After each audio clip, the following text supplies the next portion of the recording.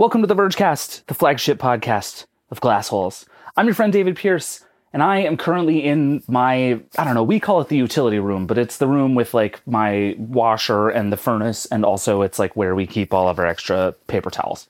Whatever you call that room, that's where I am. I just finished my latest home improvement project, which was to replace a bunch of doorknobs. Over the course of the last 2 years since we bought a house, I've gone from like, I can put together IKEA furniture and feel unnecessarily proud of myself for a week level handy to I can watch a bunch of YouTube videos about that and probably figure out how to take it apart and out of the wall and put it back together and back in the wall again. Feels like big progress. I'm not really sure it's actually all that big progress. But anyway, I just replaced a bunch of doorknobs, which I truly cannot recommend enough as a project to give you more pleasure than it was work. Like now, every time I hold on to that doorknob, I'm like, I did this, even though it was like unscrewing 4 screws and screwing 4 screws back in again. And by the way, if you have more ideas for home improvement projects that are very little work and make you feel very proud of yourself for a long time, please send them my way. I'd love to hear all about them. Anyway, we have an awesome show coming up for you today.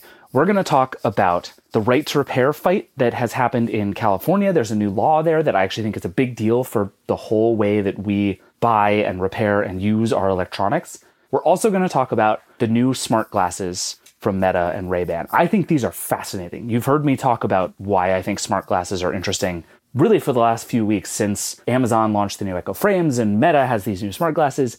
This is just a device category I find totally fascinating. VSong has been reviewing them for us. We're going to talk to her and get the whole rundown. And of course, we're going to get to the Vergecast hotline. We have a fun one today, which is a question I have also had. All that is coming up in just a second. But first, I just realized all of the batteries to my drill are now dead because I don't use this thing enough and should probably charge it more often. So I'm going to go plug a bunch of stuff in, and then we're going to get to it. This is the Vergecast. See you in a sec. You're at a place you just discovered. And being an American Express Platinum card member with Global Dining Access by Resy helped you score tickets to quite the dining experience. Oh, okay, chef. You're looking at something you've never seen before, much less tasted. After your first bite, you say nothing because you're speechless. That's the powerful backing of American Express. See how to elevate your dining experiences at americanexpress.com/withAmex. Terms apply. Join Capital Group CEO Mike Gitlin for a new edition of the Capital Ideas Podcast. In unscripted conversations with investment professionals, you'll hear real stories about successes and lessons learned, informed by decades of investment experience. It's your look inside one of the world's largest asset managers. New episodes are available monthly. Subscribe wherever you get your podcasts. Invest 30 minutes in an episode today. Published by American Funds Distributors, Inc. Welcome back. Let's talk about glasses first, because like I said, I'm totally fascinated by this whole category. Are smart glasses the future? Are they nothing? I don't know. But I do know this. Nobody is pushing the idea of smart glasses harder than Meta right now. I really think that Meta believes that smart glasses, something that looks like a pair of glasses but is just absolutely loaded with technology, is the future in a very real way. Its new smart glasses, which it made in partnership with Ray-Ban, just went on sale. They start at $299. They look pretty nice. They are very much not that tech-filled future of everything. But Meta says they're vastly better than the last model, the Stories, for everything from taking phone calls to taking video. The Verge's Victoria Song has the smart glasses, and she's been wearing them all over New York for the last few days. So I called her up to see what life is like as a smart glasses wearer in 2023.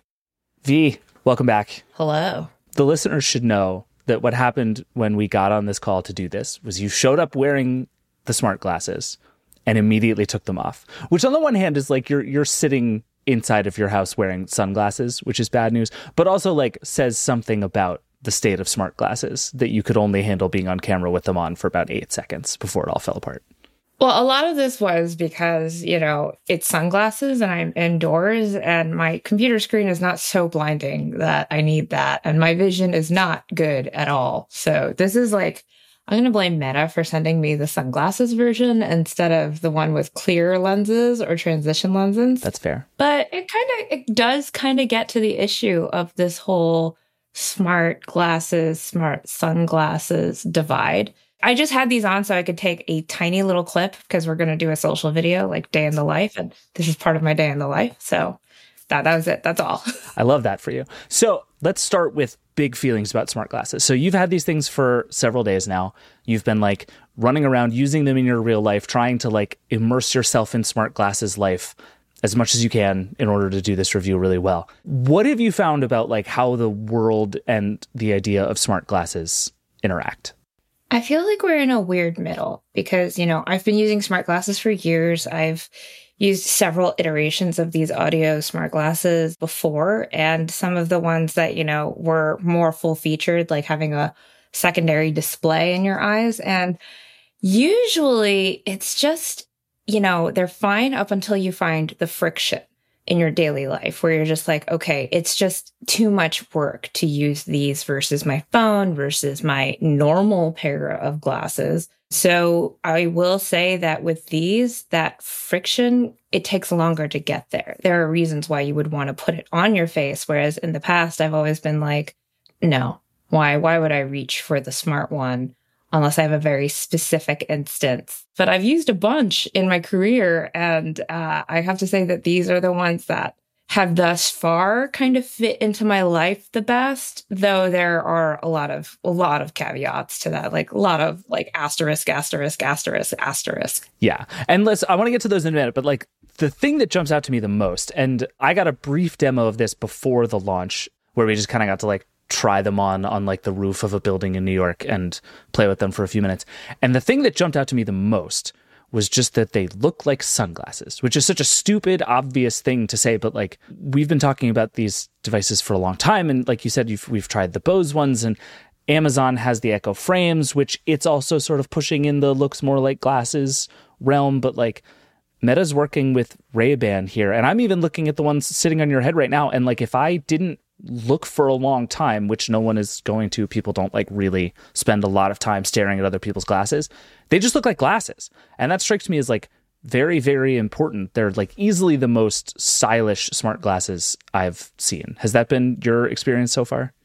They're pretty on par, I think, with like the Bose Soprano, which is like the nicer looking version of the Bose Tempo, the non-jabroni version. It's a technical term, the non-jabroni version. The non-jabroni version. Do I look like a jabroni? Like that's one of the main criteria I grade these. It's a good technology test, actually, for like all wearables, like the jabroni factor, like 1 to 10. I feel like that's a good one. So these are very not jabroni-like, but what I will say is most consumer smart glasses, they go for the very boxy Warby Parker Wayfair vibe, because that's like, I think that's what they've kind of identified as the most universally flattering, although it's still not flattering for everyone, the most universally flattering form factor that they can go with. And it was a very smart choice for Meta to team up with Ray-Ban or EssilorLuxottica, their parent company, because, Ray-Bans, everyone finds them to be like, even if you don't like them, they're kind of iconic in terms of fashion. So yeah, these are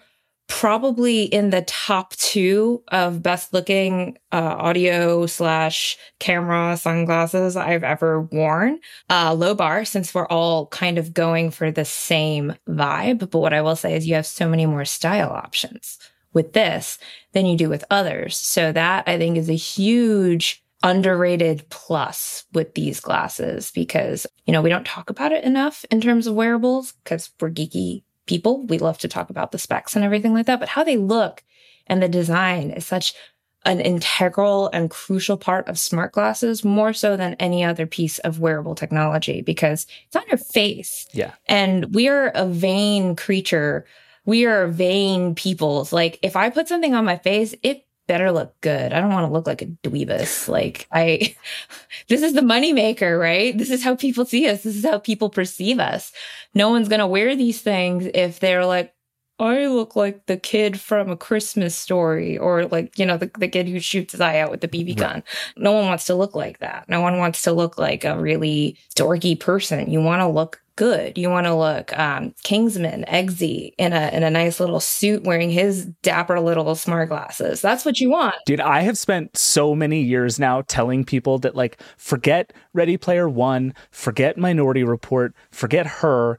Kingsman is the future of technology that we should all hope for. Like, just look at that movie, and that's what I want. I want to look like that. I want green avatars of people sitting around a table while we have a meeting. Like, give me Kingsman or give me nothing. I could not agree with you more. There are parts of like actually where I was testing these where I was like, oh shit, I'm eggsy. From the second movie, because there is oh crap, I got these smart glasses playing music. Okay, I have to take them off now. I touched them accidentally.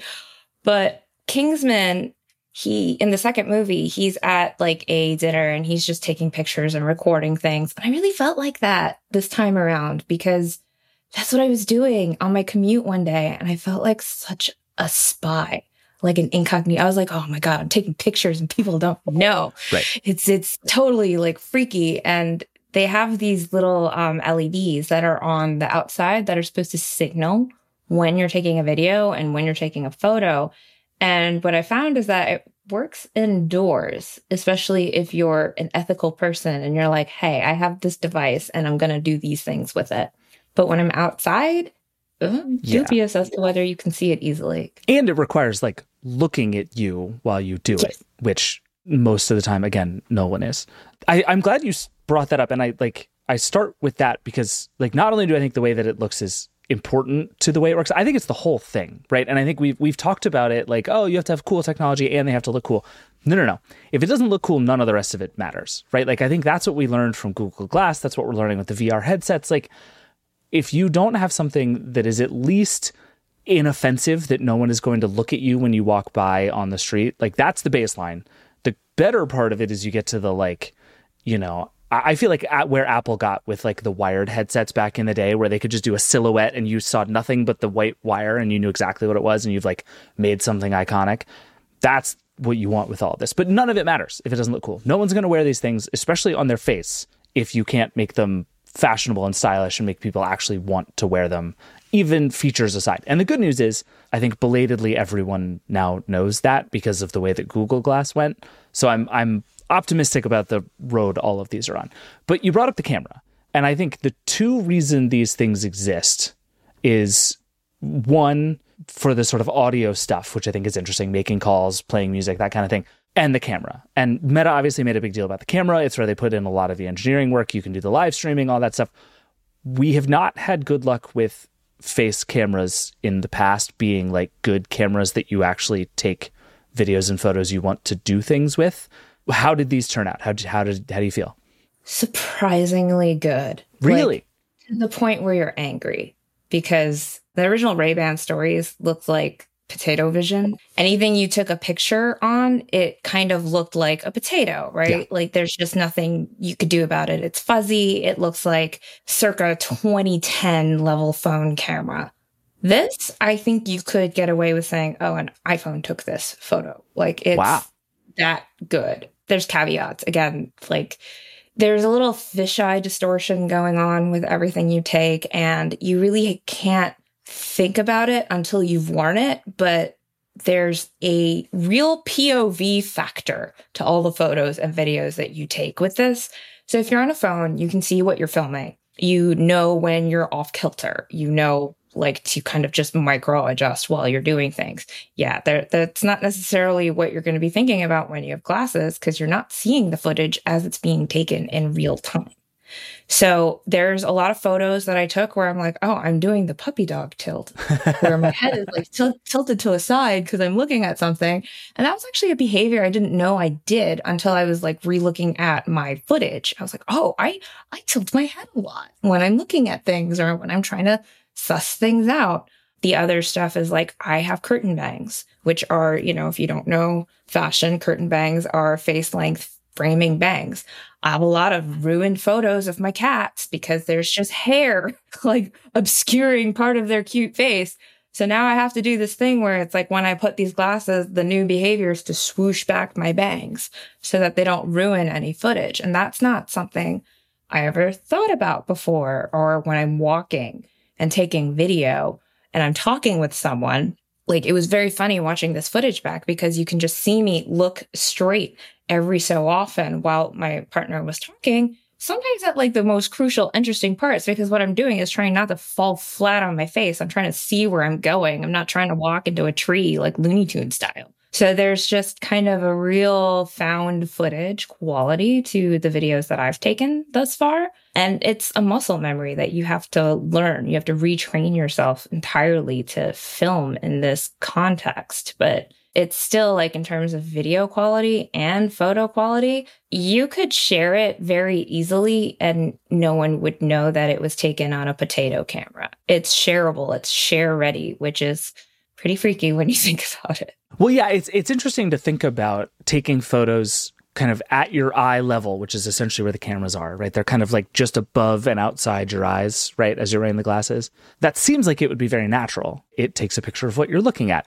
But you never really think about all the work your brain is doing when you're looking at something that the camera can't then do to do things like solve for head tilt. Like your brain doesn't think the world goes askew every time you tilt your head to look at something, but your camera is sure going to. And the thing where you can't look down because it's going to screw up your shot. Like, in a way, it seems like we sort of all understand the like language of how to take a phone photo now. And it seems like doing it without any of that guidance or help or sort of dynamic feedback would be much harder. Like if you find yourself taking pictures you thought were going to be good at the moment that turned out to be bad just because of the like mechanics of how you shot it. Like if you had stood there and taken a picture with an equivalently good phone camera, would it have turned out better than what you got out of your glasses? Absolutely. So many. I would actually say like the majority of my first day or two of just taking photos, a lot of them ended up being like no good because I would look at like what came out and be like, oh, the quality is really impressive. Especially I was impressed by the low light, but like, oh, the quality is impressive, but I can't use this because it looks like one, I really love a Dutch angle, which I don't, which is because my head is tilting. But also there's things like movement. I guess the big sell is that when you're on the go and you see something like, oh, your cat is doing something really cute and you just want to like get it real quick. Well, you actually have to be quite still. You have to stand still and you have to like click it and you can't move while you do it. Otherwise you're just going to get, or unless this is what you want, a very blurred motion shot. Right. So a lot of the shots that I took on my first walk, I couldn't actually see what I was taking a photo of well, because I was like, oh, that's a beautiful shot of the Queensboro Bridge and it's blurry. Right. Or that's a car that I think my partner would love to know what it is. It's yellow and sporty and I don't know what cars are. So oh, well, I can't see the logo now because it's a little blurry. Like there was a lot of that going on. So once you're aware of it, you can just kind of adjust and be like, oh, if I'm going to take a picture, I need to stand still, click, wait for the sound, and then move on. So it's a little bit of learning how to work with the device in that respect. But the difference is that if you do that, the result of what you're going to get is a lot better than what we've seen so far in this category. So it's sort of like a noticeable step in terms of progression forward. So I was quite like shocked and at the same time like, oh, this is how I'm going to have to adjust to use this properly. Yeah, that kind of makes it make sense why all of Meta's marketing material for this is like put on the glasses, start a video, and then sit down and play drums or look down while you use your hands to make something. Like there's a very sort of specific moment for it. Like I'm sitting on the couch and my kid over there does something interesting. Like that's a moment for it. Whereas I think a lot of the sort of run and gun stuff phones are really good for, these might not be, despite the fact that it seems like they would be because they're on your face. It's just a really interesting like tone shift in what these things are actually for versus what it seems like they ought to be for because they're on your face. Yeah, like I will say that you can get some footage that you could never get with your phone. Like, you know, anyone who's taken a picture of a kid or an animal before knows that they know what a phone is, right? They change their behavior as soon as the phone comes out. This, you can like just click a little button. And I got some really cute footage of my kitten just yawning and making biscuits that he would have not done if I had my phone out because he'd be like, oh, phone, time for a snack, chomp, chomp on the phone camera. But he's not going to do that because I have my glasses on. Like those are instances where you're like, oh man, this is so cool. And for me, just like this is very, very specific to smartwatch reviewers only. The next time the video team asks me to take a social video of myself putting on a watch, hallelujah, because do you know how hard it is to hold a phone and prop that up and then put on a watch? It's a two-handed job. So anytime you want to take like hands-free phone footage. It's not every instance, but depending on who you are, there may be a ton of instances where that's really cool. Like maybe you're a musician and you want to like film yourself playing piano. Like, wow, you can do that now instead of having to wear a GoPro on your face. That's what it is. Like instances where you would be like, man, if only I could stick a phone on my head or a GoPro on my head. This does a really good job of replacing that, I think. No, I think that's really interesting. I remember, I think it was Anthony Bourdain a bunch of years ago talked about how much it changed the kind of show he was able to make when he started using iPhones instead of big giant TV cameras. Just like the vibe in the room is different when you have these phones that people are used to being filmed on and kind of understand what they are, as opposed to like big ass shoulder mounted cameras. And I feel like there's a world in which the smart glasses kind of go the same way, where it's like you're able to feel more intimate and literally get places and shots you couldn't with any other device, because there is now nothing between you and the subject. It's very social oriented. It's not like, oh, I'm going to do a YouTube video movie shot on these glasses. It's very like for your social media. There's like things built within the Meta View app that make it easy to share to Instagram or like WhatsApp, you know, all of Meta's services. But it's just very easy to make that transition. And like, I don't live stream, but I have like tried out the live stream kind of connectivity. It's freaky how fast it just recognizes that I've got a pair of these paired. Like I just pull up Instagram Reels and it can see that it's there. And you just like double tap to switch between cameras, right? That's pretty cool. Mm-hmm. And like I saw that and I was like, wow, there's just a type of content creator that's going to love doing that. That's not me.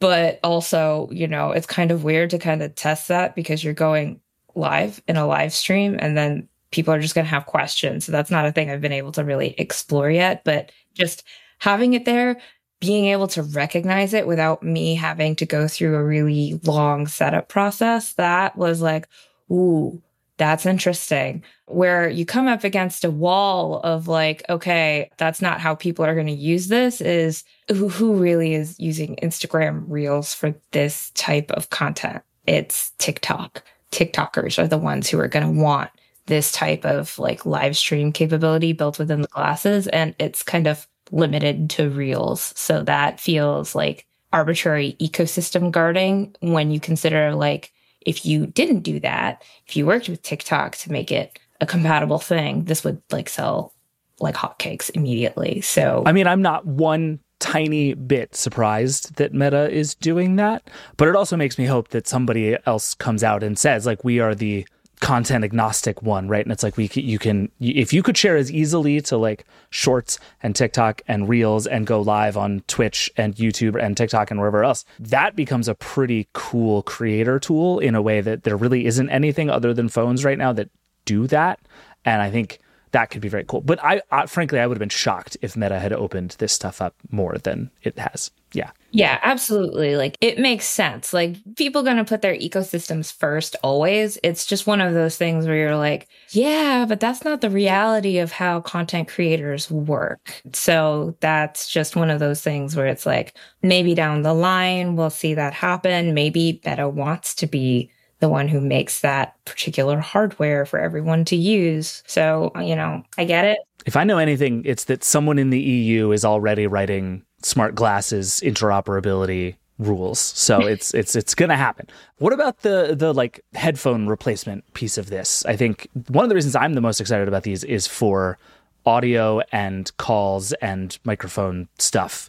How do these do? So I think you sound great when you wear them and you take videos. Like there is a new microphone in the nose. And I thought that was kind of silly at first, but you do really sound a lot more present and clear. It's a really smart place to put a microphone, actually. I had not thought about it until they explained it, but like that is such a close place to your mouth. And it's such a, like, they can just plane it straight downwards. Like it's very clever. I had high hopes for it, so I'm glad it works. I sound so clear in all the videos I took, even if there was wind outside. That's great. And you sound more like the narrator when you do it that way, just because it does record in stereo. So when you put it on and you listen to the videos that you took, you do sound like the main character of your video. Oh, everyone's going to know I'm recording because I'm going to be like swooping my bangs to the side. It does, and it does it in stereo. Oh, wait, so like wait. when you listen to it, test. you can... Like, how is the... Victoria sucks. So like, Recording.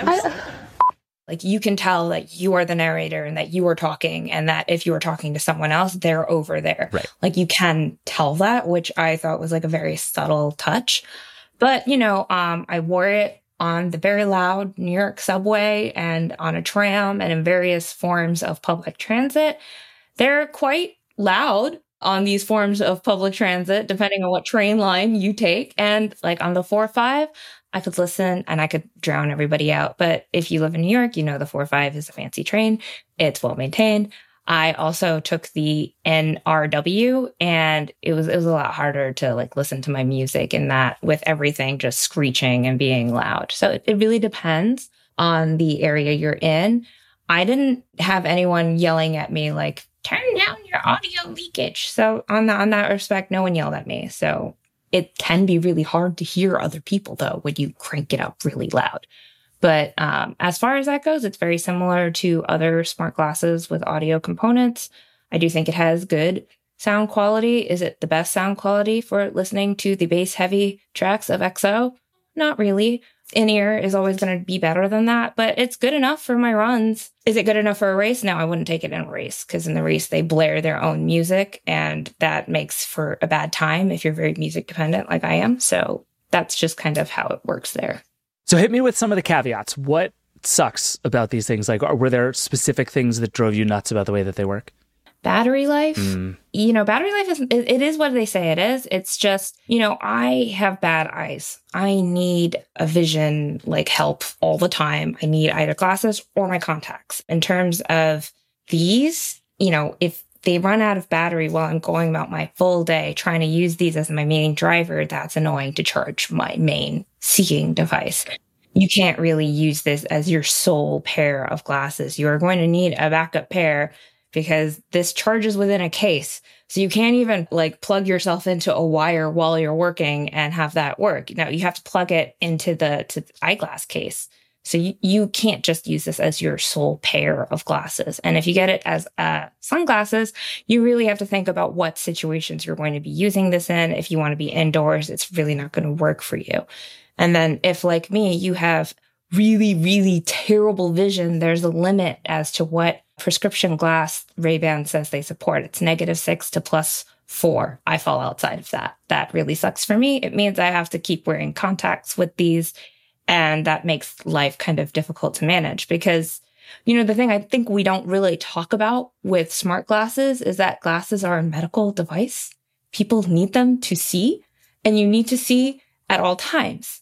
So when you add a charging battery component to that, you're saying that this can't be your main glasses all the time. You need a backup. And that's very expensive in the United States, not in Korea, which is why my family all goes to Korea for glasses. But you're asking people to spend like $400 to $700 just to have 2 pairs of these at any given point in time, which, you know, I don't love that. I think that's a major barrier. Yeah, this is why transition lenses are the future. I know we were on a few episodes ago, and Neil, I talked a lot of crap about transition lenses, and the number of people who have told us that actually transition lenses are good.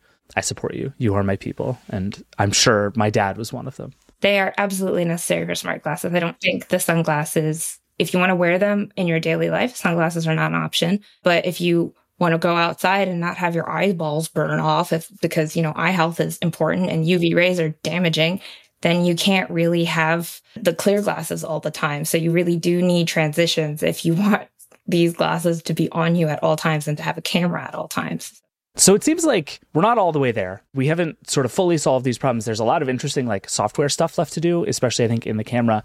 But it does sound like Meta has probably made the most convincing case yet that like there's something here, that the camera can be good, the audio stuff can work.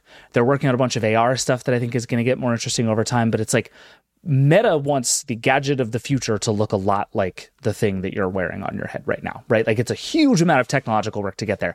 But I think I'm at least, 1% more convinced than I was before these that that's plausible. Yeah, so what I'm going to say is I have tested a lot of smart glasses in the past, and I've been made fun of consistently and constantly while I wear them. This is the first time where, I've had people go like, oh, hell no, this is a privacy nightmare. Get away from me. But I've had way more people go like, oh my God, that's so cool. I'm buying them. Where do I pre-order? And that I think is huge because I'll be real. My husband is the biggest humble. He keeps me humble because he's always like, that looks stupid. That's dumb. Why would anyone have that? Why do you wear 5 watches at a time? Yeah. Yeah, I have to argue my thesis, but this is the first pair of smart glasses that I've ever worn that they've gone, holy crap, I'm going to order my own pair. They are waiting to order these and so they can have their prescription and they're super excited about it. That's so weird to me. One, Alex Kranz had a field day at the office, stealing them from me, taking the world's blurriest photos, just running around. They're so bad. They're so bad, but she ran around the office with these like a child. I'm like, oh my God, I'm going to buy a pair. These are so cool. And it was just like, oh my God. I've never seen someone that excited about a pair of smart glasses I've ever tested in my life. That's something to me, Alex Kranz taking bad pictures is the first sign of any good gadget category. Oh my God, just so many nostril shots of her on my phone. All right, V, thank you. I want to talk about these more because the Echo Frames are coming out. There's more to do. I think this is the next phase of these. I think is going to be really interesting. So we're gonna have to keep in touch on all the smart glasses stuff. Absolutely, we got to make the Eggsy spy dream a reality. Please, from your mouth to God's ears. All right, we got to take a break, but then we're gonna come back and we're gonna talk about right to repair. V, thank you. We'll be right back. You're at a place you just discovered, and being an American Express Platinum card member with Global Dining Access by Resy helped you score tickets to quite the dining experience. Oh, okay, chef. You're looking at something you've never seen before, much less tasted. After your first bite, you say nothing because you're speechless. That's the powerful backing of American Express. See how to elevate your dining experiences at americanexpress.com/withAmex. Terms apply. Support for the podcast comes from Hims. Look, we all need help, but for some of us guys, it can be a real challenge to be so vulnerable. There are just some things we'd rather keep to ourselves. Hims knows how you feel, which is why they're looking to provide you the help you need, discreetly. Introducing Hims, a men's healthcare product looking to provide simple and convenient access to science-backed treatments for men. The entire process is 100% online, so you can get a new routine of improving your overall health in private. If prescribed, your medication ships directly to you for free and in discreet packaging. No waiting rooms, no pharmacy visits. So while it can be tough to deal with this part of your life, it doesn't mean you have to do it alone. Start your free online visit today at hims.com/Verge. That's HIMS.com/Verge for your personalized treatment options. hims.com/Verge. Prescriptions require an online consultation with a healthcare provider who will determine if appropriate. Restrictions apply. See hims.com/Verge for details and important safety information. Subscription required. Price varies based on product and subscription plan. All right, we're back. Before we get to our next segment, actually, one more quick thing on smart glasses. One thing that's not on the Meta smart glasses, at least not yet, is augmented reality. When Meta launched these glasses a few weeks ago, Mark Zuckerberg said that in a software update next year, the glasses will turn multimodal. That's the word he used. Here's the way he described how it'll work. So the glasses are going to be able to understand what you're looking at when you ask them questions. So if you want to know what the building is that you're standing in front of, or if you want to translate a sign that's in front of you to know what it's saying, or if you need help fixing this sad leaky faucet, you can basically just talk to Meta AI and look at it and it'll walk you through it step by step how to do it. So, I think that smart glasses are going to be an important platform for the future. Not only because they're the natural way to put holograms in the world so we can put digital objects in our physical space, but also because if you think about it, smart glasses are the ideal form factor for you to let an AI assistant see what you're seeing and hear what you're hearing. The smart glasses obviously don't have a screen, so they'll use your phone as the display for all that stuff. It's basically a companion to your glasses. I actually think that's super clever and a smart way to do AR glasses before it's possible to put all the hardware and software we're going to need into a decent looking pair of glasses. But the race to watch out for is between that approach and the one taken by a company like Xreal, which used to be called Nreal. You might have heard of it back then, but is now called Xreal for reasons I don't totally understand. Doesn't really matter. I've been toying around with Xreal's latest glasses. They're called the Air, and they're essentially the opposite of the Meta Smart glasses. They're not smart at all, but they do have a display. Right now, they're basically a projector on your face. You can plug them into your phone or your game console and see your video on a big virtual screen in front of your eyes. You can plug them into your computer and use them for virtual desktops. They don't do much of anything by themselves. They're just a screen you can put on your face. They're not the most stylish glasses. They have displays underneath each lens, so they're big and bulky, but they work pretty well, actually, and I've really enjoyed using them for watching shows that I would otherwise stare at on the tiny screen on my phone, or even playing games. I plugged mine into my Switch, and I've been using it that way. It's very cool. So that's really the battle, I think. Can someone like Xreal add the smarts and the looks faster than Meta can figure out how to get a display into these glasses? I don't know who I'd bet on there. I think probably Meta, but we'll see. And in the meantime, which of those approaches is actually useful to the most people? Is it Meta's AI and camera thing, or is it having a display on your face? I don't know, but I am absolutely convinced that Meta in particular is ready to see this all the way through. Alex Heath on our team has done some really good reporting on the roadmap. The roadmap is long. Meta is in this for the long haul. It's going to be super interesting to watch, especially over the next couple of years as everybody tries to figure out what anybody actually wants from these glasses. Anyway, sorry, brief diversion. Let's get to the next segment. Last week, California Governor Gavin Newsom signed into law a bill called the Right to Repair Act, which is pretty much what it sounds like. It makes it official that gadgets should be repairable, but it does so in some important specific ways. Under the law, for any electronic made and sold after July 1st, 2021, and costing more than $50, the manufacturer of that device has to make tools, parts, software, and documentation available for people who want to repair those devices. Some of these devices you'll be able to repair yourself, others you'll take to a repair shop, and those repair shops, this is important, will be far more equipped and enabled to actually help you than before. This law is a huge win for the right to repair movement, which has been steadily fighting for laws like this all over the US and around the world. So to help figure out what it means and what it means for how we buy and use and fix our electronics, I grabbed two people who know very well. The Verge's Sean Hollister and iFixit CEO Kyle Wiens. Sean Hollister, hello. Hi, that's me. Kyle Wiens, welcome back to the Vergecast. Hey, thanks for having me back.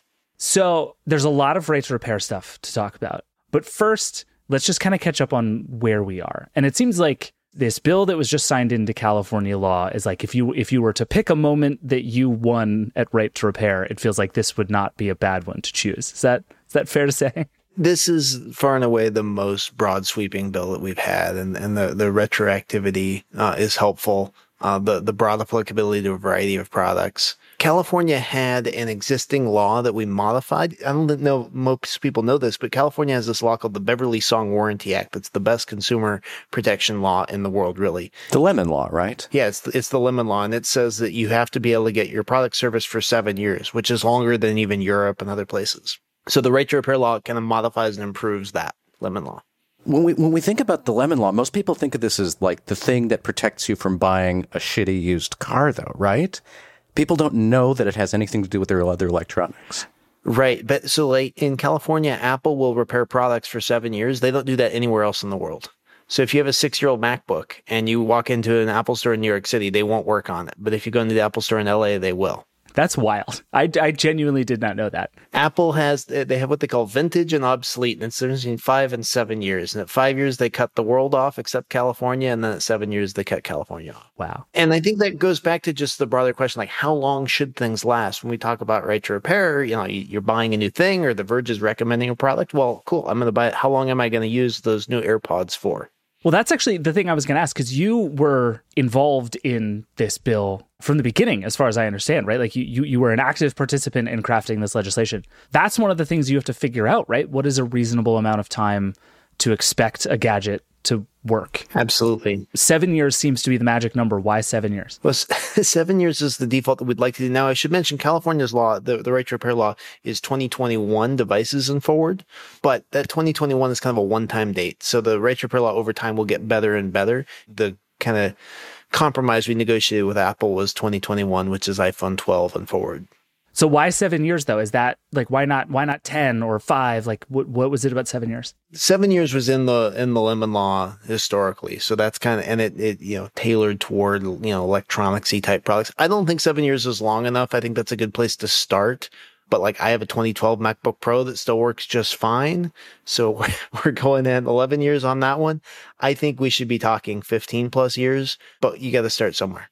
So the existing California law was, it requires the manufacturers to keep the parts around. It requires them to maybe repair them for you. If you go get to the repair, you still had to pay them for that repair though. And they didn't necessarily, like Apple didn't necessarily have any obligation to send parts to you, just that you could repair it yourself, right? Right. Yeah, that's the big difference, the big change that we're doing with these right to repair bills is it says manufacturers have to make the same parts, tools, and information available to consumers and independent repair shops that they have in the Apple Store.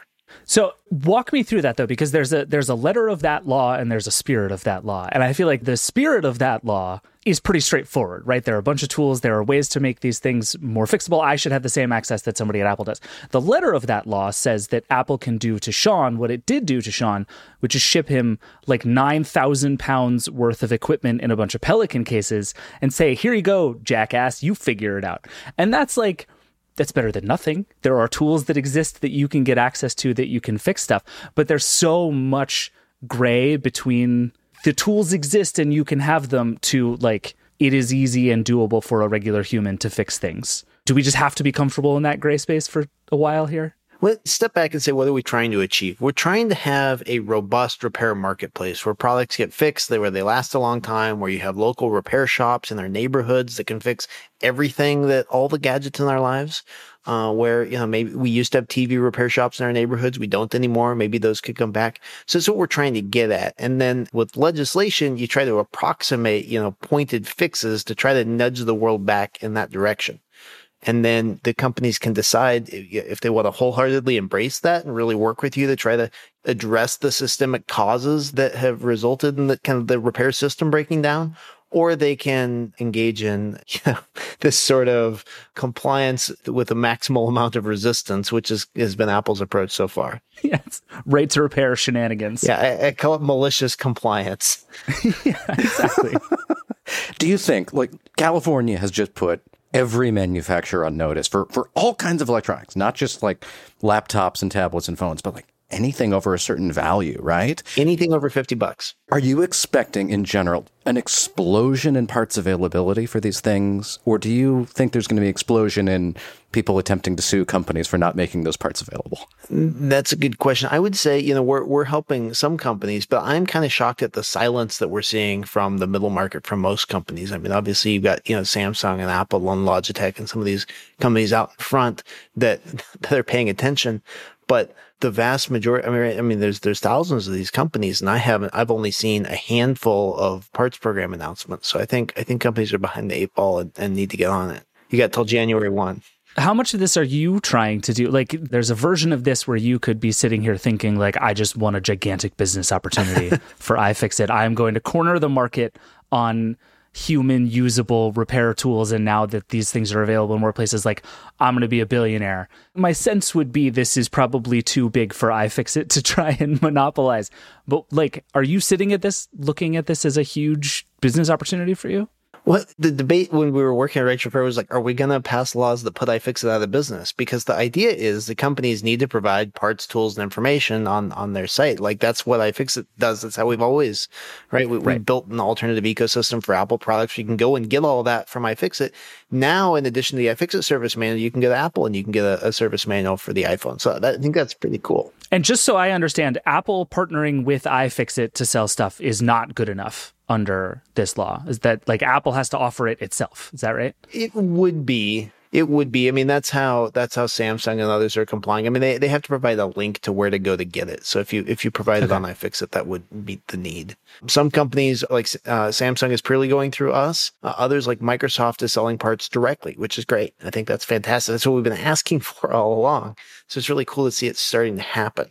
Have you gotten an influx of people asking you about this? I mean, you've already got Google and Samsung and Valve, like, very publicly, we've written about it, other publications have written, this is where you go to get your parts for these devices. Are other manufacturers contacting you and saying, yes, do that for me too? We have some companies that we're working with, absolutely, and we're ready to go to help more. But like I said, I'm surprised we're not hearing from more. You know, like pick a random company like Bose, right? They make a lot of products. They're over-ear headphones that are sold in every airport, and these batteries wear out after a couple of years. And Bose has no strategy. We're not talking to them. They don't have parts available for their quiet comfort headphones. I mean, they have to do something. And I would say that's the default for almost all companies. So it's more the exception than the rule that they're talking to us and working with us. I'm curious what you've heard from the companies you've been negotiating with us on this front. Because I think about even a company like Apple is probably an easy one to think about, right? Because I think making a MacBook more repairable, pretty straightforward. Like not easy, but doable. Like we know what a repairable laptop looks like, one where you can open it up and put in a new battery, right? Like we know what that looks like. Phone, less so, but still sort of doable. But like you mentioned AirPods. And I'm trying to imagine if I'm Apple, how I make that tiny little integrated thing with all the stuff in it in a way that complies with these laws. What have you heard from the folks who are trying to do these, especially like, you know, smaller wearable things? Like are folks throwing at you saying we can't do the thing that you're asking us to do? No, it's totally doable. I've talked with, for the AirPods, I would point to the Samsung Galaxy Buds, which I think The Verge scored basically identically to the AirPods and said the sound quality is just as good. So the Galaxy Buds, you can pop open and swap out the battery easy. And they're like $25 for a set of new batteries for them. It's great. We sell them. You can get them elsewhere. You just pop them open. There's a gasket, and that's how they all should be. So no, I don't really accept that you can't make these things fixable. It's just a matter of effort. When we got the Apple Watch, we partnered with a local watchmaker, and we took it apart with him. And he was just aghast. He's like, "Are you kidding me? This is the most shittily designed product I've ever seen." And the architecture hasn't changed. He's like, let's take apart a Rolex and let's look at how you really do this. And you can seal these things. You can have gaskets, and the form factor is similar. The sizes are similar. These are very small components, but they can be repairable. So there are shortcuts that we take in mass manufacturing these things, but there are paths. So when we do a lot of consulting with manufacturers where we give them feedback, and we also kind of teach them design for repairability practices. And our point is consistently like we can innovate our way into the future here. We can come up with new innovative technologies that make repairing products at scale at the cost that we need to hit possible. How concerned are you with easily repairable versus, repairable with a lot of knowledge and the parts available? Because I just watched an amazing teardown by iFixit of the MetaQuest 3. And I watched that teardown and I said, wow, that is a tremendous number of screws. 50 screws to get to the battery. All these layers of circuit boards, ribbon cables, all of this stuff. I looked at that video and I was of two minds about it. One, oh my God, there's so many layers. Do there really need to be that many layers, that many screws? But the other side of my mind was every one of those steps seems easy. It's just a lot of them. I could do that myself at home. No problem. Yeah. As long as there's documentation, you can do it. We just published our repair manual for the new Pixel Fold. It's in depth. It's like 126 steps to get to the battery. So I'm not going to recommend that be the first electronics repair you ever try. It's kind of bordering on the edge of possible. I think it is possible. We're selling a repair kit for it, but I don't expect very many people to take us up on it. You get that with kind of new technologies where there's a lot of complexity. We've taken apart pretty much every VR headset since the Oculus, just because I'm fascinated by the category. Clearly, it's some element of the future, and the mechanical design is really interesting, and the sensors. And over time, you end up with consolidation. You simplify things down. I mean, the Apple Watch, system on chip is they took all the discrete ICs and they just bundle them together into one silicon package, and there is no more visible complexity for a fixer anymore.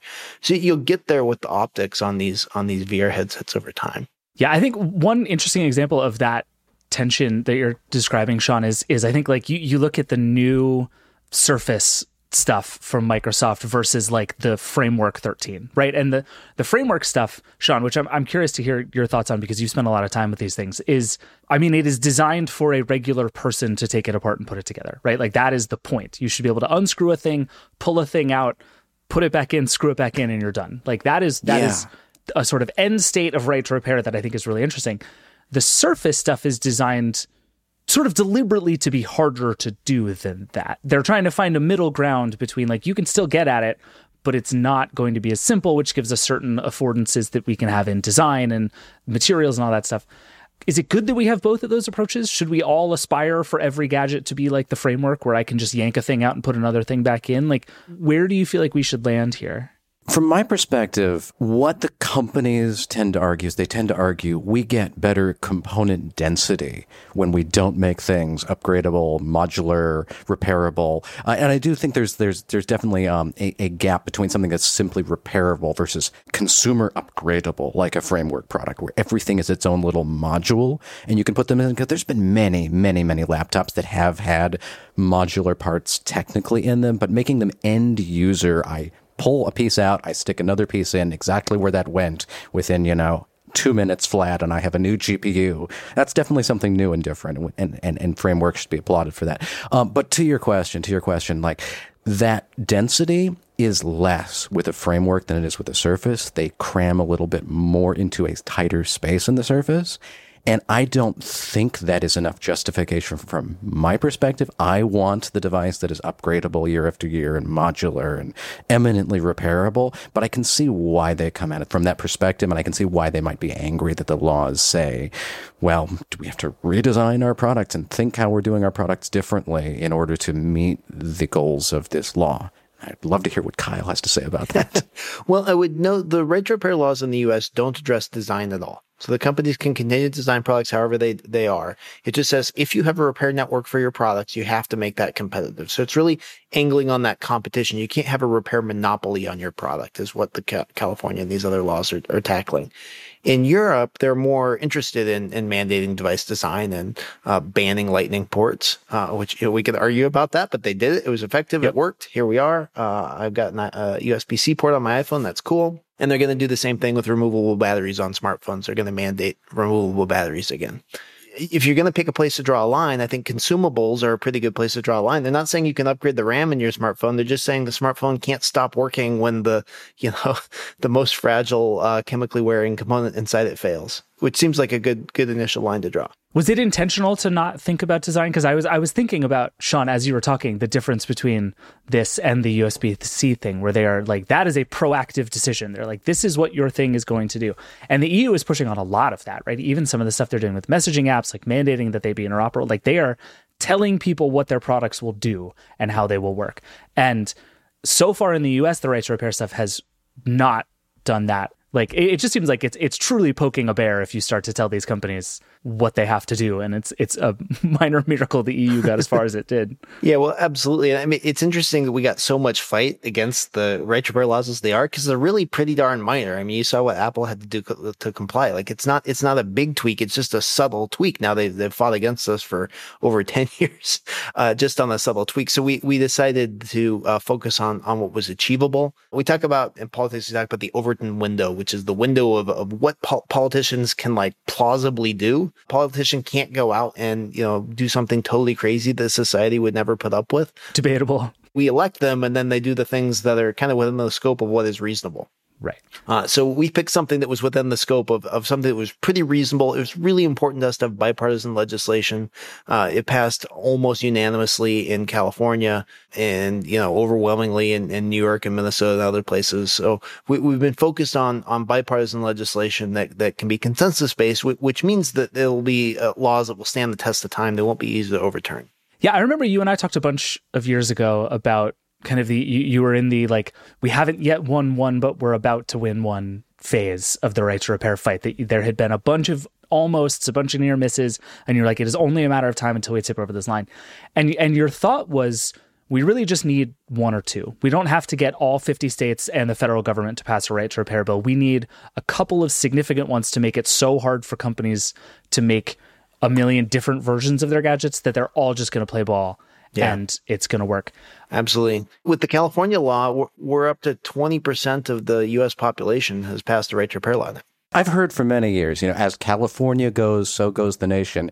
But then on the other side of this call, you're telling me that an Apple laptop is handled differently for repairs in California as it is in New York. Well, because that is a business practice, and that they were able to kind of drive a wedge there.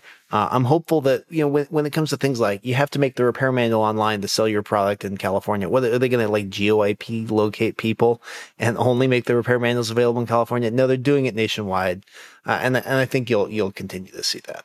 And I would assume part of it is like, honestly, I would not put it out of the realm of possibility that Apple would geo-IP fence the accent. Like, I really wouldn't. But the good news of it is that stuff now exists in the world for regular. Like, you don't have to hack Apple's servers to get that stuff. It just, once it's out there, it's going to be out there, right? And as soon as the version of that manual and the existence of those parts is seen by some portion of the broader internet, it becomes too big to hide in a way that I think works for the movement that you're talking about, right? Yeah, I mean, getting this information out there, having Samsung say, this is how you open the phone. I mean, it also, by the way, helps guide regulators, because when I go to them and say, hey, it's hard to open the iPad, they're like, okay, sure, Kyle. But then when we got Apple's service manual to say, which they haven't posted for the iPad yet, by the way, but to show like, hey, the battery is glued in and this is the process and it's this crazy hard, that makes it much easier for regulators, for academics.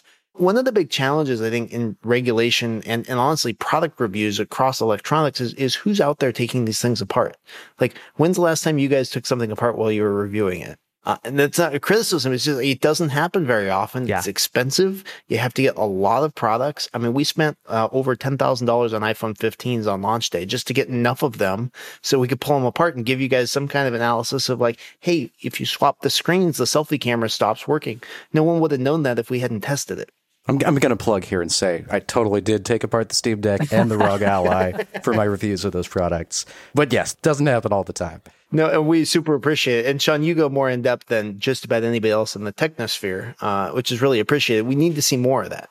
Sean, can you talk about the Steam Deck, actually? Because I think in the realm of this sort of next phase of more repairable gadgets, I think Valve with the Steam Deck is kind of out ahead of a lot of other companies in the way that it's thinking about how this stuff should work. Is that true? Absolutely. I flew to Valve's headquarters 2 years ago in August, and I asked them, hey, are the parts for this going to be replaceable? And like the very first hands-on that President had with this thing, this battery in here, it's a small battery. You only get like your 2 hours of battery life, maybe. This is going to wear out. It's going to go lower and lower battery. You're going to let me replace that, right? And they were like, we have a plan to let you repair this device. We will send you more details when they are ready. Which we have learned to be dubious of over the years. Yes, the ROG Ally, we're still waiting to find out how you repair that one. And then it turned out that you were their partner. iFixit was their partner for the Steam Deck parts, and you could buy, I think, literally every part of this. Yeah, and it takes a long time to set these programs up. So while they were showing you off, like we were hammering out the details, the logistics of how we get parts out there. But it's been really important. It's been really successful. It really shows that repair takes an ecosystem. It takes a product that can be repaired, which maybe is the challenge with some of the foldables right now, is they're a little hard to fix. But then it also takes the parts and the tools and the information. You have to have that whole ecosystem come together. Otherwise, people, when it breaks, they sort of do the math in their head and they decide to buy a new one. Yeah, Kyle, can you explain a little more about how a partnership like that comes together? Because I suspect whether it's with you or with other repair manufacturers around the country, like a lot of people who make electronics are going to be out there trying to figure out how to strike partnerships like this. So when Valve comes to you and they're like, we want to work with you on some Steam Deck stuff, what happens? Yeah, so there's a spectrum. The simplest thing is they come to us and say, hey, we want to fix the thing. We say, cool, set us up with your supply chain, introduce us to your suppliers. We'll buy from them. We'll write the repair manuals. We'll build the store for you. We just kind of take care of everything, which is what we've been doing historically. Like we're the largest resource for how to fix Apple products. We have been for 20 years. We don't work with Apple at all. But aside from that, we build the supply chain and we come up with the tools and we build repair kits. So you get a screen and it comes with the tools that you need to do that repair. And that's kind of our happy spot, is just let us do everything. But some companies already have the information, or like we work with Teenage Engineering. They've got some really cool audio products. And they wanted to write the repair procedures. So they write the repair guides, they put them on iFixit, and then they send us the parts. And at that point, we're just an e-commerce company for them. And that's perfectly fine too. So we're pretty flexible. We'll work with companies however they want. We'll kind of fill in whatever gaps they need. But we're perfectly capable of doing everything from soup to nuts. How do you properly size the repair supply chain pipeline for users who want to buy parts through iFixit? I mean, I know that you haven't always been able to keep all the parts in stock that I would possibly want for a Steam Deck or a Pixel, or I think last time I checked you had like 2 iPhone mini screens in stock if I wanted to replace one of those. Like, how do you figure that out? It's hard, and we don't know how many of the gizmos are going to sell, how many are going to break. It's really challenging, right? And so you do the best that you can, and then you adapt it over time. And the tighter knit the supply chain is, the better. Also, planning out. So, all right, we're going to stop production of this device, and we're going to make the next version of it. But we have to, at that point, do what's called a last time buy. You have to buy all the parts that you're going to need for the next 5 or 10 years for the device. And so you're just kind of guessing at that point. So we do the best we can, and when we get it wrong, our community lets us know. That's fair. Yeah, Sean was lamenting that the Steam Deck stuff has been sort of intermittently hard to get over time. We have tools. So you sign up on the email list, and we'll mail you the moment that the part comes back in. But yeah, that doesn't help when your thing is broken and I don't have the part. So what's your sense of kind of what happens most immediately here? It feels like long run, we might start to see a change in the way gadgets are made and work. Like your AirPods might come from a fundamentally different manufacturing process, but that's going to take a while because this stuff always takes a while. Right. Maybe more immediately, like the rise of the local repair shop, which seems to be very clearly kind of a goal of this. Like, what do you look for as sort of the first metric of success that like this is working, this law is having its intended effect here? Well, the first and the most easiest thing is to get companies to publish all their service information. So that should happen. New York law goes into effect January 1. So at that point, January 2, you should be looking at companies, and if they're not posting their service information, they're out of compliance, right? And having that basic level of insight into how are these things put together then starts to help. Then we hope to layer on parts availability, and then if the pricing and, kind of consumer awareness follows. Like right now, people don't fix televisions. You have a TV that breaks, just get a new one. There's no reason, these things are not glued together like AirPods. They're pretty easy to fix. If you have a power supply go out in a TV, it's crazy to buy a new one. But we have to kind of retrain society that way. Yeah, Sean is going to be like deep in manual deep dive heaven for like the first 6 months of 2024. It's going to be, he's like 100 million pages of documentation and in Sean's house. It's going to be amazing.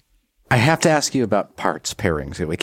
Back when I could report on Apple, I have an ethical conflict now, so don't report on Apple. But back when I did, I received those 2 suitcases full of Pelican suitcases full of Apple repair tools, and I stuck that battery in my iPhone, and then it told me that my battery was not genuine until I went through this procedure to make it genuine. And I know that companies like iFixit, they're worried that these manufacturers may decide to require that some part be paired with some other part, either digitally requiring some kind of special authentication that might be difficult to get, or physically, where they will only sell you a module that has all these different things on it. Can you really repair a TV if they say you need to buy the TV mainboard, which has all the components on it for the entire TV, and you're basically buying a whole new TV?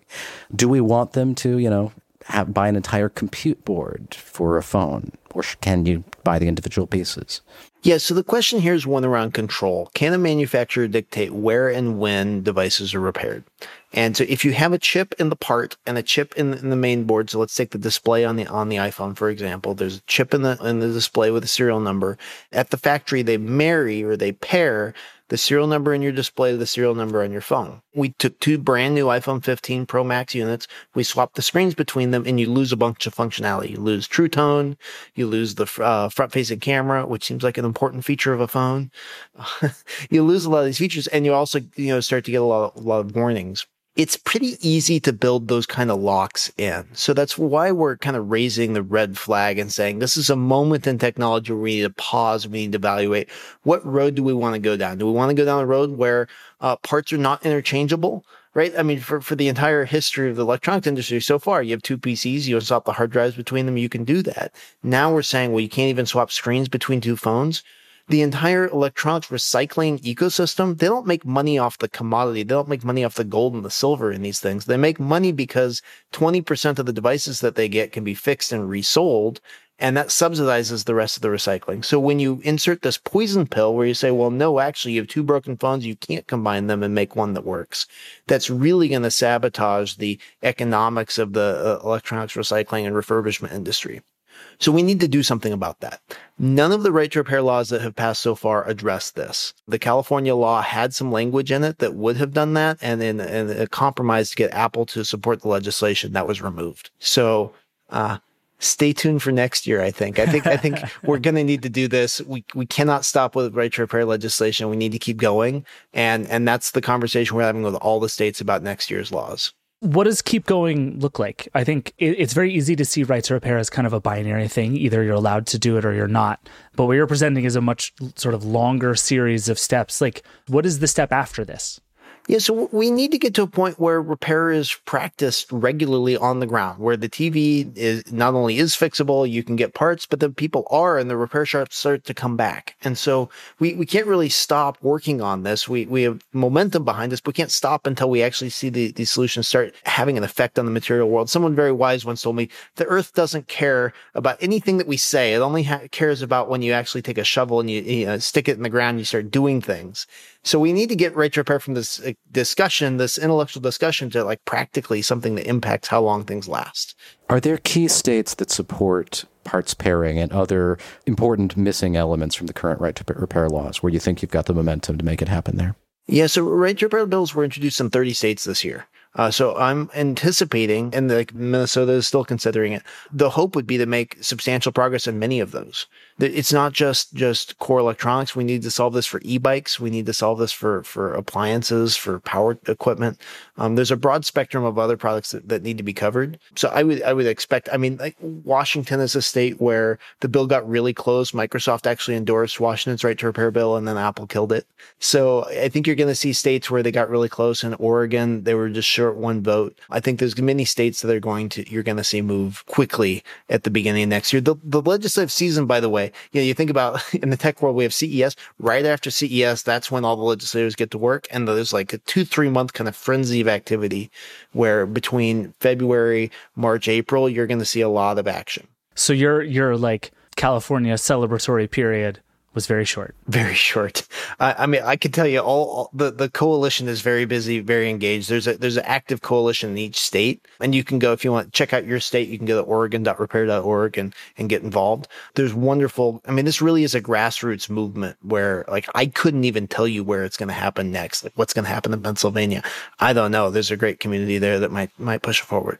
At the risk of basically asking you to jinx yourself, does this feel unstoppable at this point? Like, have we tipped into this is going to win? It's just a matter of time. We're making very good progress. I mean, we've moved beyond this, the sky will fall if this passes stage. There was so long. I mean, Apple was wandering around Sacramento telling legislators, hey, if people can open their iPhone, they'll puncture the battery and set it on fire. And they told legislators in Nebraska that if they pass right to repair, it would turn Nebraska into a mecca for hackers. And I think those sort of like sky will fall kind of claims have clearly been proven wrong. It's the same fight we're having about the App Store. If you're allowed to do anything, you will give all of your money to a stranger and also burn your house down. Right. Like these are the rules. Which, by the way, the App Store has banned apps that report battery status.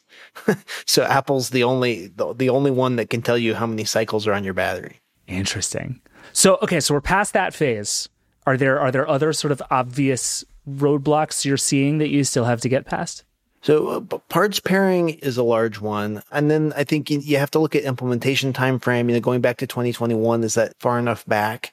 Some challenges around internet access. Should you be able to fix things if you don't have access to the internet? If you look at who uses iFixit, we are per capita much more heavily used in rural areas than in urban areas, right? Farther from access to retail locations. The farther north in Canada you go, the more people rely on iFixit. And so I think making sure that repair is robust and repeatable and that the software diagnostic tools are available to everyone is really important. It impacts far more products than you would think. Like you think about like an outboard engine on a boat. Traditionally, you've been able to fix that without software. Now it's all software controlled. You talk to fishermen and they're like, yeah, I can't fix my engine anymore. 5 years ago, I could, but I can't fix the one now because I don't have the software. And that's increasingly the case across everything. The software and the technology, it's making these products better in some ways, but they're not following up with access to the diagnostic tooling that we need. Have you seen any of this? I mean, when we're talking about phones, I mean, it's very hard in the United States. There's Apple and there's Samsung are predominantly the market share of all the phones. Most people buy from them. But when it comes to like outboard motor for your boat. Do you see any kind of pushback in that realm where consumers, the people buying those things, say, we're going to buy lower tech products instead of higher tech products so that we have the ability to repair them on their own? Are there manufacturers, who are intentionally developing more repairable, lower tech devices for those realms? You can see this in the farm equipment industry. If you take a tractor from 1995, its value is continuing to go up. It's not going down. The kind of pre-computer age of farm equipment is in high demand, and you can see the economics playing out very clearly. Now, I think it's interesting that you haven't seen manufacturers take advantage of it. So I haven't seen a manufacturer like Kubota go out there and say, well, we're going to make a lower tech tractor that's easier to work on and beat John Deere at their own game. It seems like everyone is still in the cult of technology, the cult of the new, which is really frustrating, because if one of them would break out, I mean, you see the success that Framework is having. I think there's a real opportunity for some of these companies to really differentiate themselves from the Goliaths. I think that's right. And it also, people root for Framework in a really interesting way. Like there is this sense that companies like Framework are on this morally right side of history. And I hear people in tech who would never buy a Framework laptop and don't even care about laptops who are like, boy, I hope that company succeeds. Because it's like their sense is everything is better if we prove that can work. It's proposing a different trajectory than what seemed was inevitable. What is the single part of a gadget that you are like most excited for everybody to make repairable? Like, what do you, if everybody just opens up one thing, is it screens? Is it batteries? It's batteries. 100% it's batteries across everything. A battery is a consumable. Having a battery glued into a device is like buying a car with tires that are welded on. It's insanity. I go to Home Depot and they're like, hey, get the new smoke detector with a 10-year battery that you never have to change. You just throw the smoke detector away after 10 years. The smoke detector has a radioactive isotope at the center of this thing. We don't want to be throwing these away, right? Like, why in the world would we want everything in the world to have this chemical pouch inside it that wears out after 3 years? It's absolute insanity. We have to move away from glued-in integrated batteries and everything until, I mean, if we get to a point where we have some magical new battery technology that lasts for 50 years, okay, cool. We can glue batteries in at that point, but we're not there yet.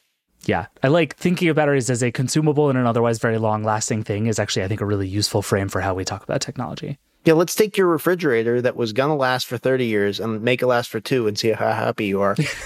That's the world. It just drives me insane. And I've been watching the trend. And by the way, there are underpinning reasons. Like there are UL standards that have to change. It's not completely the manufacturer's fault. We're in kind of the system that has accidentally been designed that really pushes us in the direction of proprietary battery packs. Even if you do make an interchangeable battery, like what standard is there for interchangeable lithium pouch cells, right? There isn't one. What size? If I'm a good cell phone manufacturer, I'm going to use the standard battery size. What is that? And that's a problem that needs to be addressed at an industry level to then enable manufacturers to innovate around interchangeable, interoperable batteries. I like it. All right. We should let you go. Sean, Kyle, thank you both so much. And Kyle, congratulations on your gigantic victory and your impending billionaire status as the CEO of iFixit. This is a win, I think, for all consumers, everyone who's been agitating for this for so long. I mean, we owe so much to Reddit and all of the enthusiastic folks who've written and called their representatives over the years. Let's not take off the gas now. We got them on the ropes, but we need to keep pushing this until we really solidify and build a solid foundation that the next wave of technology is built on. Love it. Awesome. Thank you both. Appreciate you doing this. Thanks. All right, we got to take one more break, and then we're going to get to the Vergecast hotline.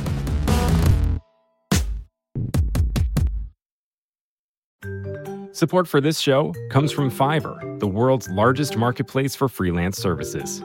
In the fast-paced world of business, every decision counts. And when it comes to hiring, there's no room for guesswork. That's why Fiverr has developed solutions for businesses to make outsourcing projects simple, quick, and compliant. You can gain access to curated talent through Fiverr Pro's catalog of top freelancers, organized by skill and experience. Streamline your projects with a user-friendly dashboard where you can track progress and collaborate with your team. And for anyone needing the highest level of white glove service, Fiverr Pro's project partners can manage multiple freelancer engagements for you. project partners will outline requirements, assemble a roster of freelancers, and manage a schedule to ensure your deliverables are completed on time. Ready to scale smarter? Visit pro.fiverr.com to sign up and use code VOX for 15% off any service. That's pro.fiverr, Fiverr.com, and use code VOX. Support for this podcast comes from Constant Contact. If you're a business owner, you already know that it's really, really hard to cut through the noise of everyday life. If you want to connect with your customers, you need to break through the noise. You need Constant Contact. Constant Contact is a marketing platform that makes it easy to reach new audiences, grow your customer list, and connect over email, text, social media, and more. Whether you're a marketing guru or just learning the ropes, Constant Contact offers writing assistance tools and automation features that make it simple to say the right thing at the right time. So get going and start growing your business today with a free trial at ConstantContact.com. Just go to ConstantContact.com right now. Constant Contact, helping the small stand tall. ConstantContact.com.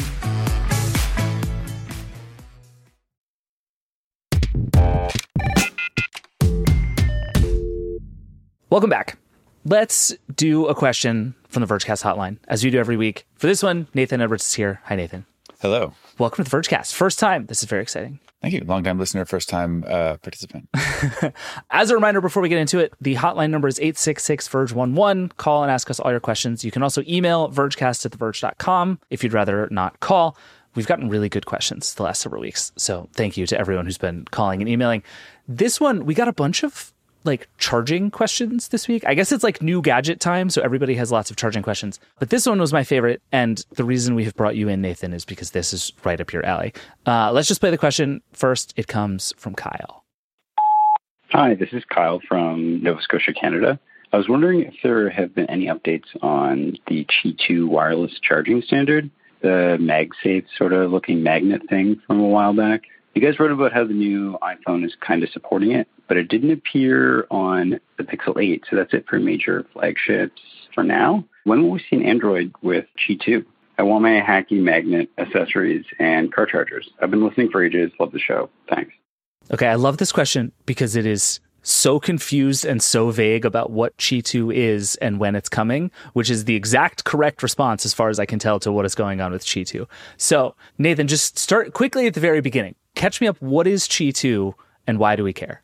Okay, so Qi 2 is the sequel to Qi, which is the wireless charging standard that is in pretty much every phone. Almost everything that charges wirelessly right now, except for smartwatches, is Qi. Regular Qi, no magnets, including the iPhone. The iPhone also has MagSafe, which has a ring of magnets to make sure that the charger and the charging coil aligns with the receiver coil. Because wireless charging is very finicky. If you're off by a couple millimeters, it takes more power, it's less efficient, you're not going to get a good lock. The thing the iPhone's always really good at is you get sort of close and then it just sort of snaps into position. That's MagSafe. Everything else is Qi. Yes. Okay. MagSafe phones will work with Qi. And in fact, there's a lot of magnetic Qi accessories that are not MagSafe certified, but they've got the Qi charger and they've got the ring of magnets and they'll stick to the back of a MagSafe phone and charge it just fine. Okay. That's Qi 1. Doesn't include the magnets. Qi 2 is basically generic MagSafe. It's over-the-counter MagSafe. Okay. Basically, it is wireless charger with a ring of magnets around it. Apple contributed a bunch to the new standard. It's run by the Wireless Power Consortium, which is the same group that administers the Qi standard. And basically, it's got a ring of magnets. So it should be intercompatible with MagSafe to some degree in the sense that Apple doesn't have to do anything. As far as I know, they don't have to do anything to make Qi 2 work hardware-wise because the magnets, although they're not exactly the same configuration apparently, they'll work just fine. Okay. So it's something that's already on Apple. It's not officially on the new iPhones because it's not certified yet. This is weird, right? So I remember when the iPhone 15 came out a few weeks ago, Qi 2 came up. It was yes, briefly. Yeah, sort of mentioned in passing. And we tried to figure out is this the first official Qi 2 phone? And the answer is kind of. It probably will be the first official Qi 2 phone. Okay. So the specs said future Qi 2 support. And I reached out to the Wireless Power Consortium and I said, hey, what's up with Qi 2? Like, is the standard complete? Is it certified? Do we have devices ready to go? Because we've had Qi 2 chargers already have been announced. Okay. And they told me at the time, which was like mid-September when the iPhones launched, they said they hadn't certified any Qi 2 devices yet because they were waiting for the test equipment. I see. To be able to certify them, they need to be able to test them and so forth. That stuff wasn't set up yet. And I pinged him again earlier this week, and he basically told me, hold tight. Okay. So I am expecting that there will be Qi 2 chargers and probably Qi 2 enabled on the iPhones this month, next month, maybe. Okay. As for the actual question, which is when will there be Android phones with Qi 2? I don't know.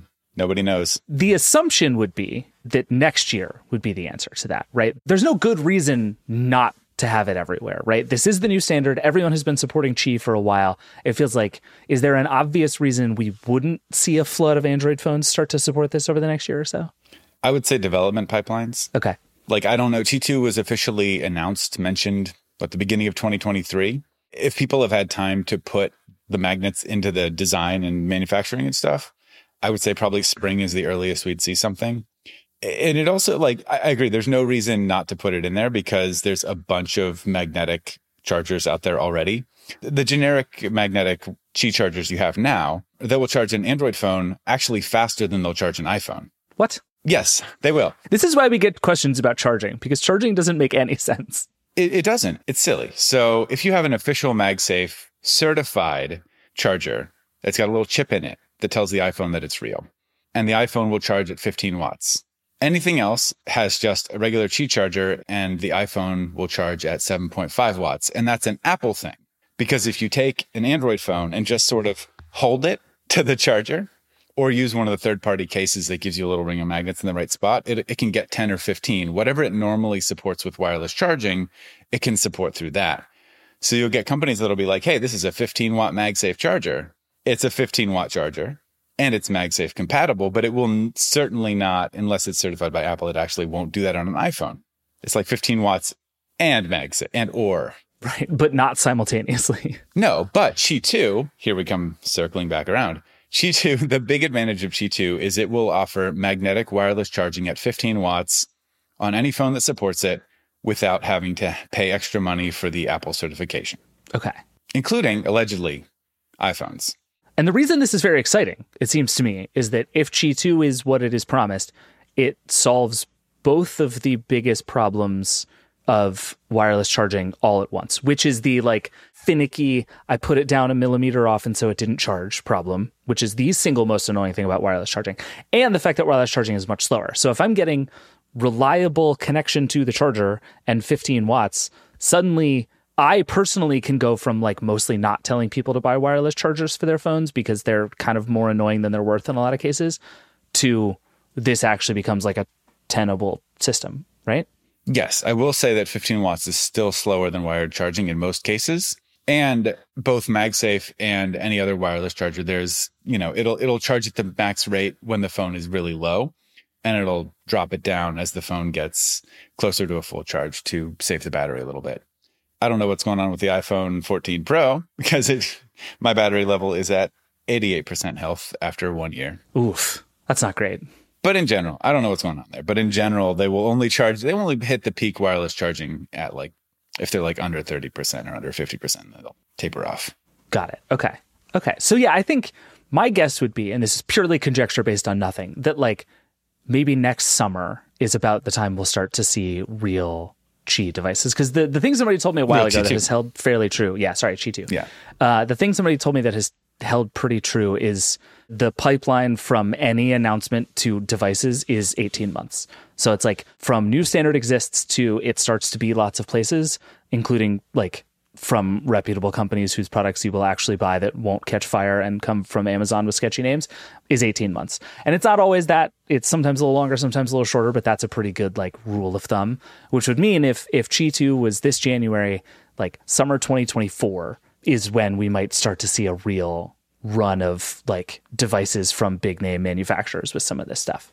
And the hope would be that they've been working for this longer than we know, and it could be sooner, but I'm not necessarily holding my breath on that stuff. Yeah, I would say that probably summer is the soonest. I would be curious to know who is going to make the first move. Because depending on which manufacturer it is, do you want to be the company that basically put MagSafe in your phones, like admitting Apple was right about something? That's a really good point. On the other hand, now that it's generic and it's not MagSafe, maybe they're all going to do like, yes, this was a great idea. We told you should have given it to us or something.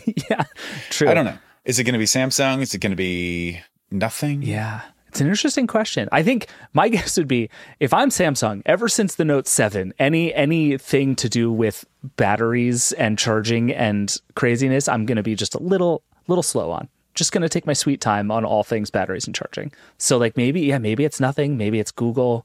Maybe Apple just in January is like, it's Qi 2 now. Don't worry about it. And that's where we are. But yeah, I think it's coming, but it's going to keep being confusing for a while, unfortunately. I mean, and the first phones are going to be Apple, are going to be the iPhones that are already here because they don't have to do anything hardware-wise. Fair enough. All right. Well, Kyle, I hope that helps. Nathan, thank you. Appreciate it. Glad to be here. All right. That's it for the Vergecast today. Thanks to everybody on the show, and thank you for listening. There's a lot more, as always, from everything we talked about at TheVerge.com. V's full review of the smart glasses is coming later this week. We have a bunch of really good right to repair coverage, and we'll put some links to all that in the show notes, but also read TheVerge.com. There's tons of news. Netflix is doing weird stuff. YouTube is doing weird stuff. It's just wild times in the tech news world this fall. If you have thoughts, questions, feelings, or gadgets you want to fix or home improvement ideas for me, you can always email us at vergecast@theverge.com or keep calling the hotline, 866-VERGE11. We've gotten so many fun ones the last few weeks. I really appreciate it. I think we're going to have to do a full hotline episode pretty soon. So keep all your questions coming. This show is produced by Andrew Marino and Liam James. The Vergecast is a Verge production and part of the Vox Media Podcast Network. Nilay, Alex, and I will be back on Friday to talk about the new Apple Pencil, Google's homepage redesign tests, Netflix's gaming plans, and all the rest of this week's news. We'll see you then. Rock and roll.